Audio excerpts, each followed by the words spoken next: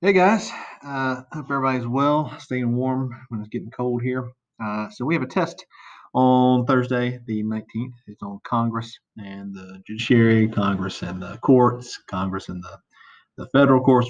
There's any number of ways to say the judiciary branch, but that's what where we're at. So the test is about 30 questions or so. There is no FRQ. If you're looking at that study guide that's on eClass, I forgot to take that thing off, so I apologize for that. But we'll go through this whole thing and hopefully get you ready for the test.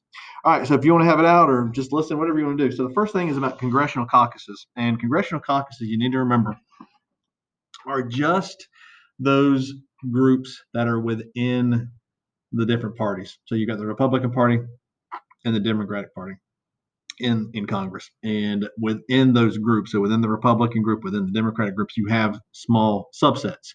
And it can be based on any number of things: race, religion, sex, geographic region, business interests, interest group interests, whatever it might be, whoever you're associated with. So you can be a part of multiple. It doesn't just have, well, I'm from the South, I got to be a part of the Southern Caucus, and that's it. Okay, you can be a part of any number of them. And what's going to happen in these congressional caucuses is that you're generally going to be with people that align with your viewpoints as well. So, if you're in the same caucus as somebody, you're probably going to think along their lines also ideologically. And so if a bill comes out, y'all are going to sit down and talk about it. And maybe you'll say, well, we as this group, we don't like this thing. So we're going to throw our weight around a little bit and we're going to tell our party that we're not going to vote for that, or that we do want this and we're going to vote for it and we're going to push and fight and try and get it done. So it is just it's a subset within the parties. And then, depending on how large they are, if there's two of you, on the House, you're not going to be able to do much. But if there's, 140 of you in the House, all from a certain region or a certain demographic or whatever it might be, then you have some weight to throw around. Hopefully that makes sense to you. All right, casework. We said this is just the congressman doing work. You have the personal casework where they're going to help you out, me and you as individuals. So we call up and, in order to go to the White House, you have to go through your House member. So you send in a little form to them, and then they send it to the White House and make the request for you and all that kind of stuff. That's the casework. Writing a letter, like I told y'all in class, writing a letter for students to help get them into the Naval Academy, things like that. So that's all casework. So basically, where they're doing work to help out some of their constituents. They like to do casework because it gives them something to point to and say, hey, look, I just helped these people get into school. I did this for that person over there. I got that problem with the IRS solved for them, so on and so forth. All right, next up is pork barrel legislation. This is pretty simple. This is just kind of projects that congressmen get done that really only benefits their district or their state. All right.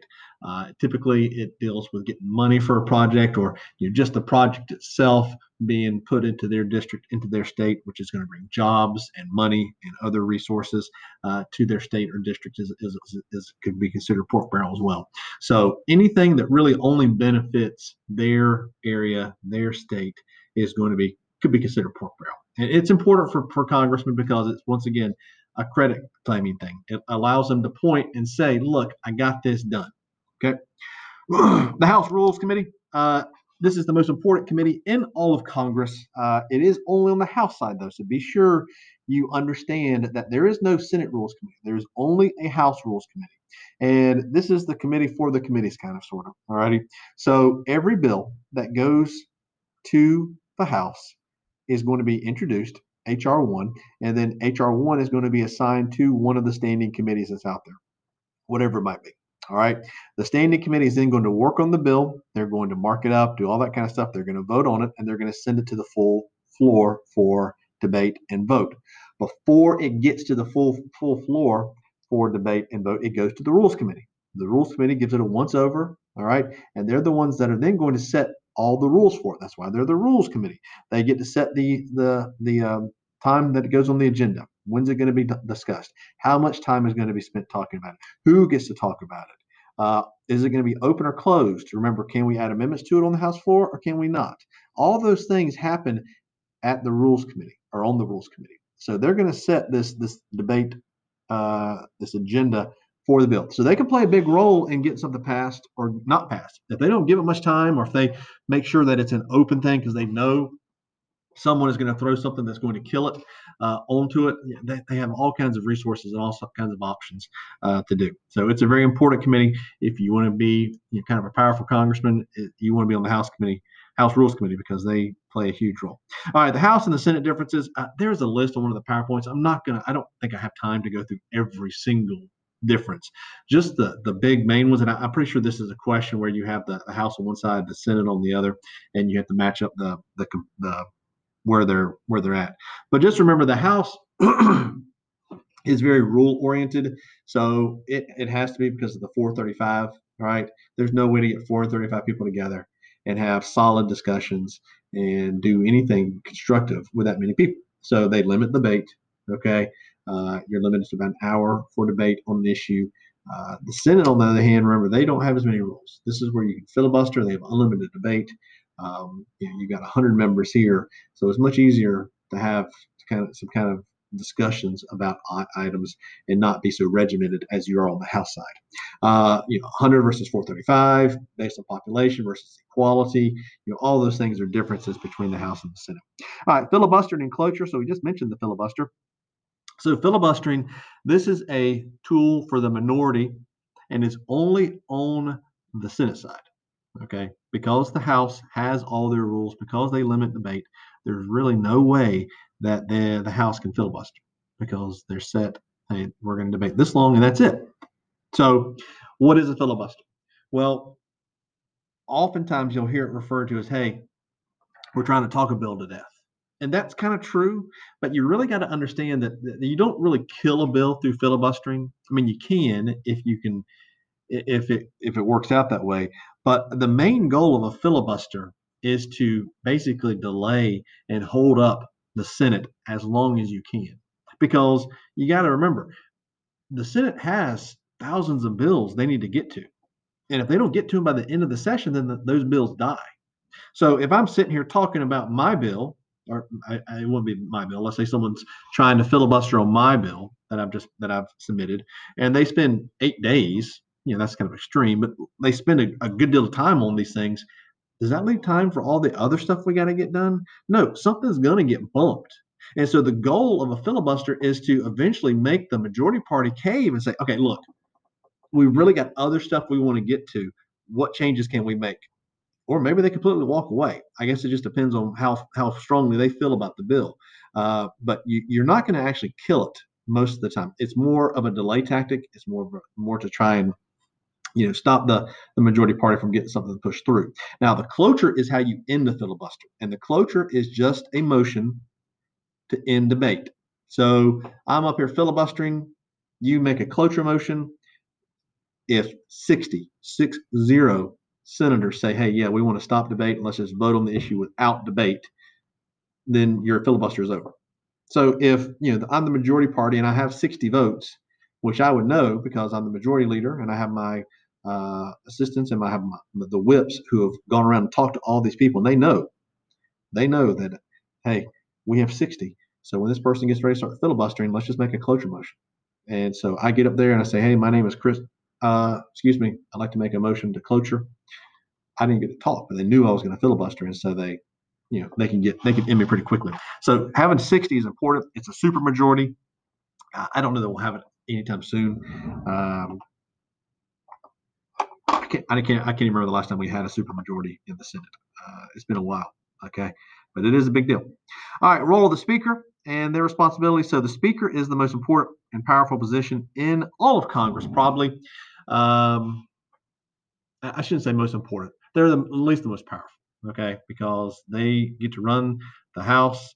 Remember, there's no Speaker of the Senate, so don't get that messed up. There is the majority leader, but they're supposed to work with a minority leader. They don't have the unilateral power that the Speaker does. The Speaker can go off and do what they want to. The minority party on the House is really one of the weakest positions you can be in because you really don't have any options. On the Senate, at least you can filibuster and do some things to slow down some things. But as the Speaker of the House, you can really drive through the legislation that you want to. So as the Speaker, you're going to set the agenda. You're going to work with the Rules Committee on set the agenda. You're going to put people on committees. You're going to make people chair people. Okay, so you have all this power and this ability. You're the spokesman for the House. You're the face of the House. So you have just a lot of power. Okay, I imagine Nancy Pelosi will probably be the next speaker. I mean, she's the speaker now. I shouldn't say next. She'll continue to be the speaker. I know there are some people that want to be speaker, but I don't think the Democrats will go against Nancy Pelosi this go round. So they'll have a vote probably early January to decide who the new speaker is, and I imagine it'll be Nancy Pelosi. All right, majority leader role and responsibilities. So the majority leader, there's majority leaders on both the House and the Senate side. The House is not as powerful because they defer to the speaker. All right, they're kind of the right-hand person for the speaker. Versus the Senate, where the majority leader is really the person. Okay, they're supposed to work with the minority leader, although they don't do it as often. But the majority leader on the Senate side is going to drive the agenda over there. And if there's a tie, if there's a 50-50 tie coming up, there's not really going to be a majority leader. So it'd be just the minority leaders working together to set the agenda. But right now, Mitch McConnell gets to do that. He sets the agenda. This is why I'm not sure what to think of Amy Coney Barrett just yet, but I know Democrats didn't want to confirm her, okay, and they didn't want this pushed through, but Mitch McConnell went ahead and kind of rammed it through the Senate. So there's that option. All right, number 9, the 4 types of committees. It is a matching question on the test. So you got standing committees. These are the permanent committees. They are going to last from session to session, and they will be the ones that get every piece of legislation. Okay, so standing committees, they get every type of legislation that is out there, and they do the work. Okay, they're the ones that are going to be researching all these bills. They're experts in their areas. They can make changes and additions and things like that make sense. So that's and the committees are important. You want to be on the right committee. If you're a House member, if you're a Senate member, you want to be on the right committee.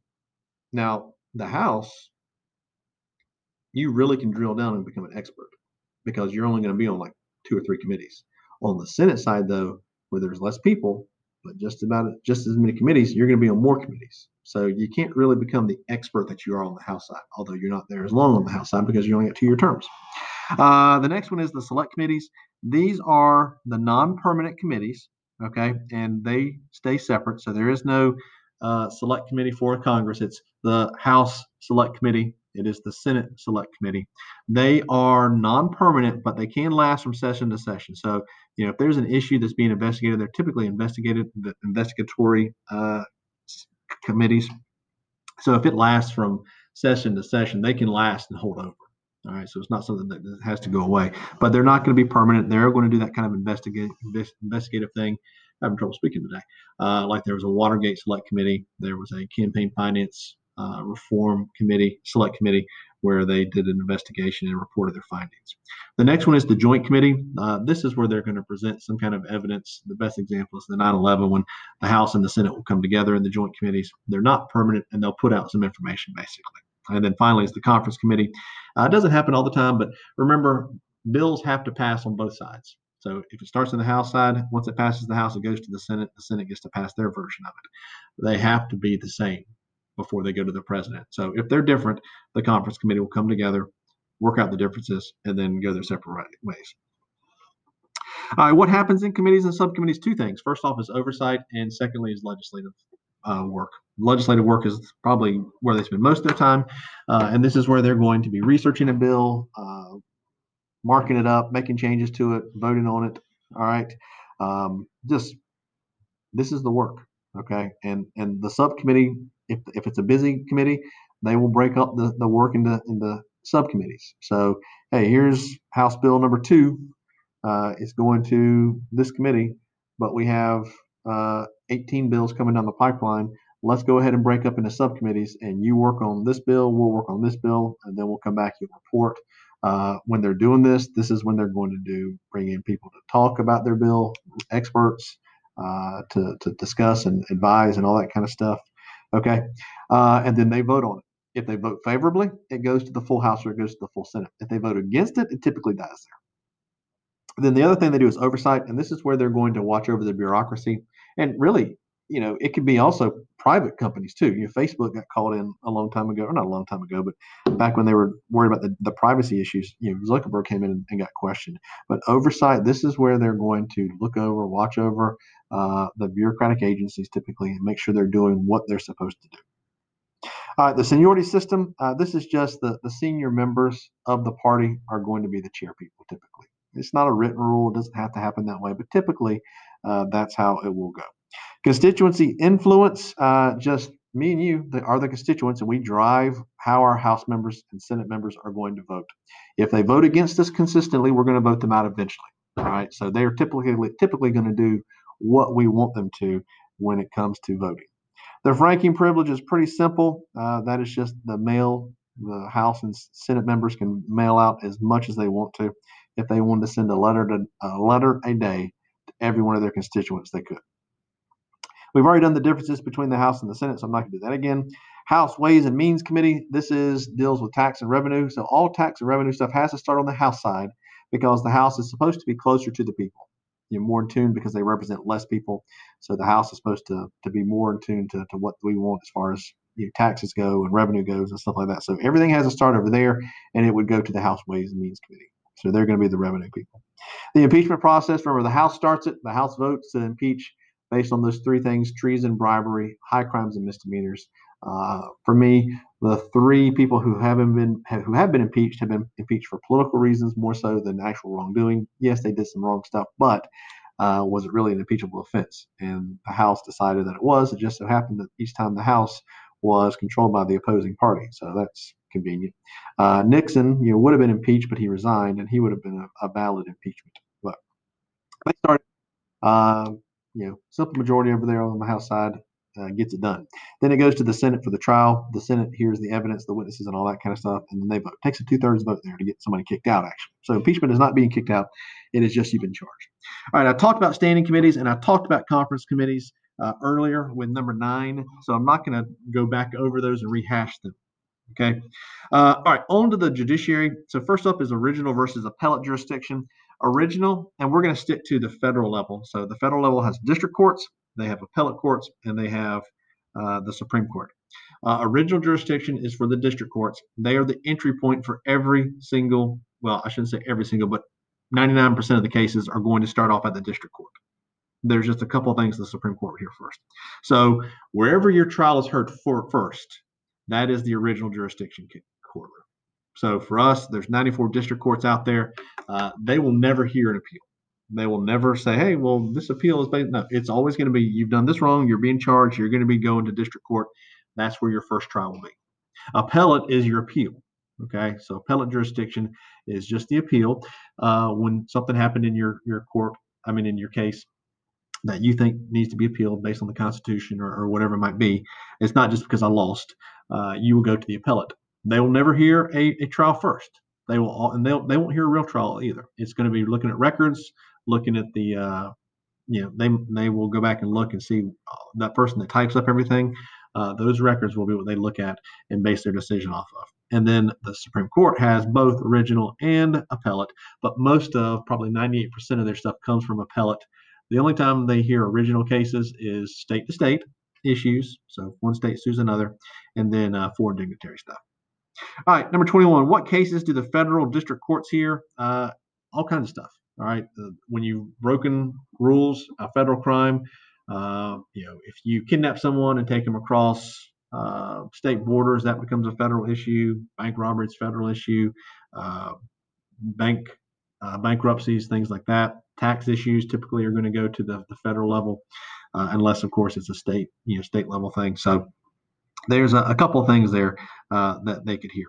The functions of the Supreme Court. Remember, there's two things they do at the same time. They have to decide which cases to hear, and then they have to decide the cases that they heard. So they have to pick out the cases. They get to pick the cases they want to hear. So you appeal to the Supreme Court. It doesn't mean that you're going to get your case heard by the Supreme Court. They still got to look at it, review it, and decide, is this worthy of our time? Is this needed for us to look at? What goes into granting a writ? All right, remember, there's a couple of things. First off, the writ of certiorari is that Latin word. That is just pulling a case up. So what goes into pulling a case up? remember, we looked at the PowerPoint and there was a couple things that almost guaranteed it. All right, if a lower court overturns a precedent, so if some lower court here in Georgia was to try and overturn Brown versus Board, that would trigger. Supreme Court's going to probably hear that case. If appellate courts are split, so 2-1 decisions, that doesn't guarantee it, but it's pretty good likelihood that it will. If appellate courts from different districts are ruling different things, so if appellate court District 9 rules one way and appellate court District 1 rules another way, then the Supreme Court's got to set that straight. And then states, if states are ruling one way versus if Georgia rules one way and California rules another, that's going to probably prompt the Supreme Court to want to hear it. They want to have uniformity. They don't want to have, well, this section of the country is ruling this way and this section of the country is ruling that way. So they want to have those uniform decisions. All right. But they will look at every single case that's appealed to them, and they will make decisions. They'll have discussions. Remember the rule of 4, which is the next thing. So I'll go into that now and then just skip the question. But that is, if 4 of the justices want to hear a case, 4 of the 9, then they're going to pull it up regardless, all right, of what everyone else wants to do. So there's that. Federal judges, very broad thing here. Just federal judges, remember, are picked by the president. Trump has been able to put quite a few justices on the Supreme Court, as well as, and what people kind of gloss over is the district courts. So those entry point courts. A lot of judges have come from Trump's presidency, not just on the Supreme Court, which is a big deal, obviously, but also for the district courts. And same deal. They all serve for life. Okay. They can't be fired unless they have some kind of wrongdoing. So it's a big deal because these people, even though Trump's going to be out of office here soon, these guys will live on. Okay, and be not live on, but they'll be in the judgeships long after Trump's gone. All right, senatorial courtesy. This is just a kind of unwritten rule that if there's an opening in a state where there is a senator from the same party as the president owes them a call to ask them for names that they think should be on the district courts. This is not a Supreme Court thing, so it doesn't happen there. Not so much either in the appellate courts because that's more of a huge district versus a state. Okay, so Georgia has 3 district courts here, and just so happens that Trump and David Perdue are of the same party. So if there was an opening here in Georgia, Trump would be expected to call up Perdue and ask him, "Hey, who do you like? What's your list?" And then he typically would go off the list because Perdue's going to know Georgia better than Trump would. If Trump chose not to, then maybe David Perdue is feeling kind of petty that day, and he goes to the Judiciary Committee. Remember, they're the ones that have to confirm and get the appointments through kind of to the full Senate. He goes to them and says, "Hey, Trump didn't pick somebody from my list. I think you should. Well, I don't think you should confirm them. And if they want to, they don't have to." Okay. If there's not a senator from the same party, then the president doesn't have to do that. Amicus curiae briefs, pretty simple. These are just letters to the court. So whenever there's an issue that goes before the court that you feel strongly about, or the business that you're a part of, or the interest group, or whatever it might be, maybe you write a letter. And it's just you explaining, hey, this is who we are. This is why we think you should rule this way on this case. All right. And it's just kind of a window for the Supreme Court into what the public is feeling. Marbury versus Madison. This gives the Supreme Court the right of judicial review. Remember, this was based on the Midnight Judges. Adams was busily writing judges into judgeships right before he left office. Jefferson refused to honor those things. Madison was the Secretary of State and did not deliver them, so that's why he's named in the suit. And Marbury sued. Well, the Supreme Court said, well, you know what? The whole Judicial Act is garbage. We're going to blow it up. And so that gave them the judicial review of constitutional issues, or any kind of policy. Okay, so Marbury versus Madison. Number 29, what does granting a writ of certiorari mean? We already said this, but it's just pulling the case up to the Supreme Court. And then the basis of the Supreme Court, very broad review question here. So, the Supreme Court, there's 9 justices. That's not set in stone. There could be 13, there could be 15, there could be 21. Just depends on what Congress wants to set. And so they're appointed for life. Their salaries cannot be reduced or raised during their tenures, or yeah, that basically Congress can't mess with their salaries, basically. Okay. All of this is to protect them. We don't, I mean, could you imagine someone basing their courtroom decision off of what their interest groups are doing? Well, if I vote this way, if I say this on that, um, I'll I'll lose their funding or I'll lose their voting block. We don't want the judges to have to worry about that. We want them to make decisions based on the constitutionality of a law. And then we have judicial activism or restraint activism, or that's the judges trying to set policy versus restraint, where they're using the Constitution to drive their decision making. So, all right, guys. So there is that. The test is on eClass. It should open up sometime Thursday morning, the 19th. As always, let me know if you have questions or concerns or whatever it is you need, and I will try and help you out as best I can. All right, guys. Hope all is well, and we've only got a couple more days before Thanksgiving break, and then y'all got a nice little rest there. All right, I'll see y'all in class next time I see you. Later.